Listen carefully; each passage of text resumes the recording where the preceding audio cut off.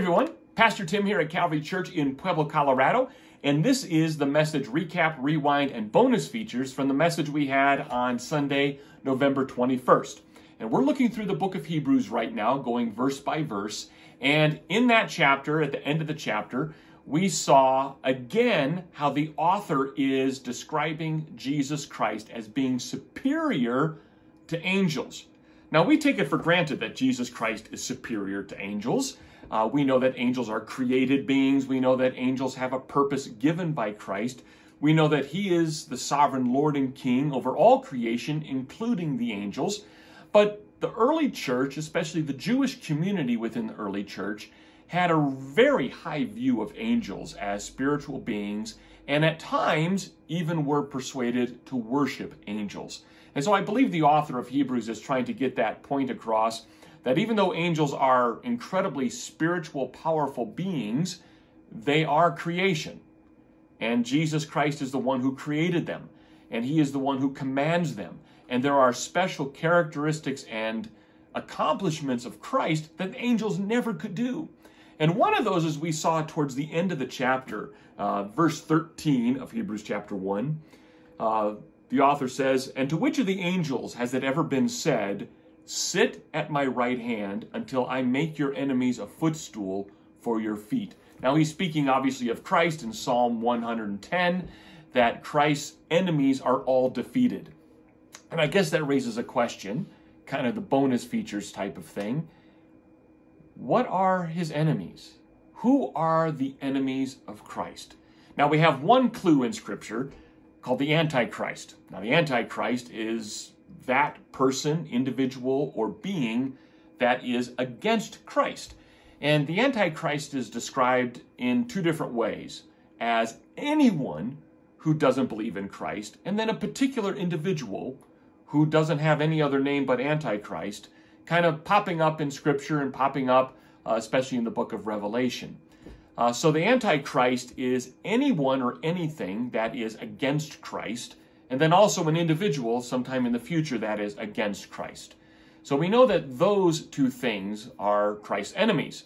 And so anyone that puts themselves against the teachings of Christ would be his enemy.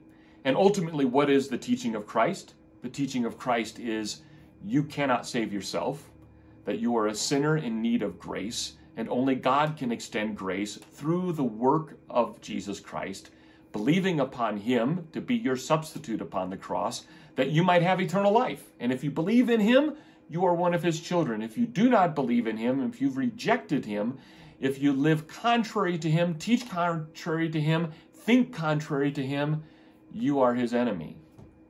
And there should be no surprise that in the end of time, the enemies of Christ are destroyed.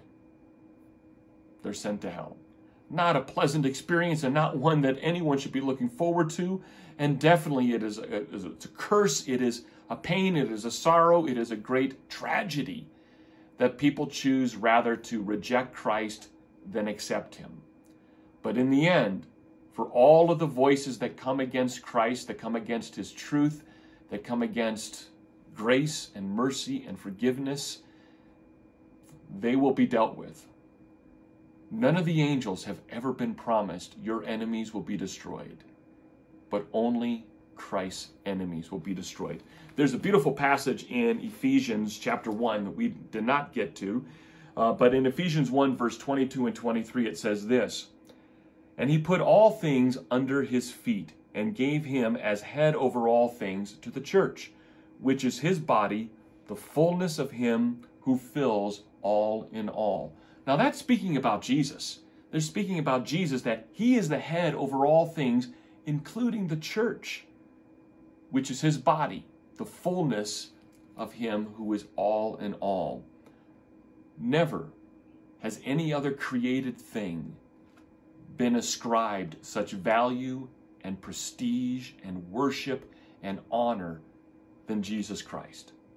No angel, no matter how mysterious and powerful and interesting they may be, can take the place of Jesus Christ. And we ended the message on the 21st with that resounding application that while we may not be tempted to worship angels, we are definitely tempted to have idols in our life. And my desire is that whatever you place as supremely important in your life, that you would remove it to put Christ in its place. He is worthy to be worshiped. He is worthy to be honored. He is worthy of all of our praise. He's worthy of our trust, of our faith, of our entire hope.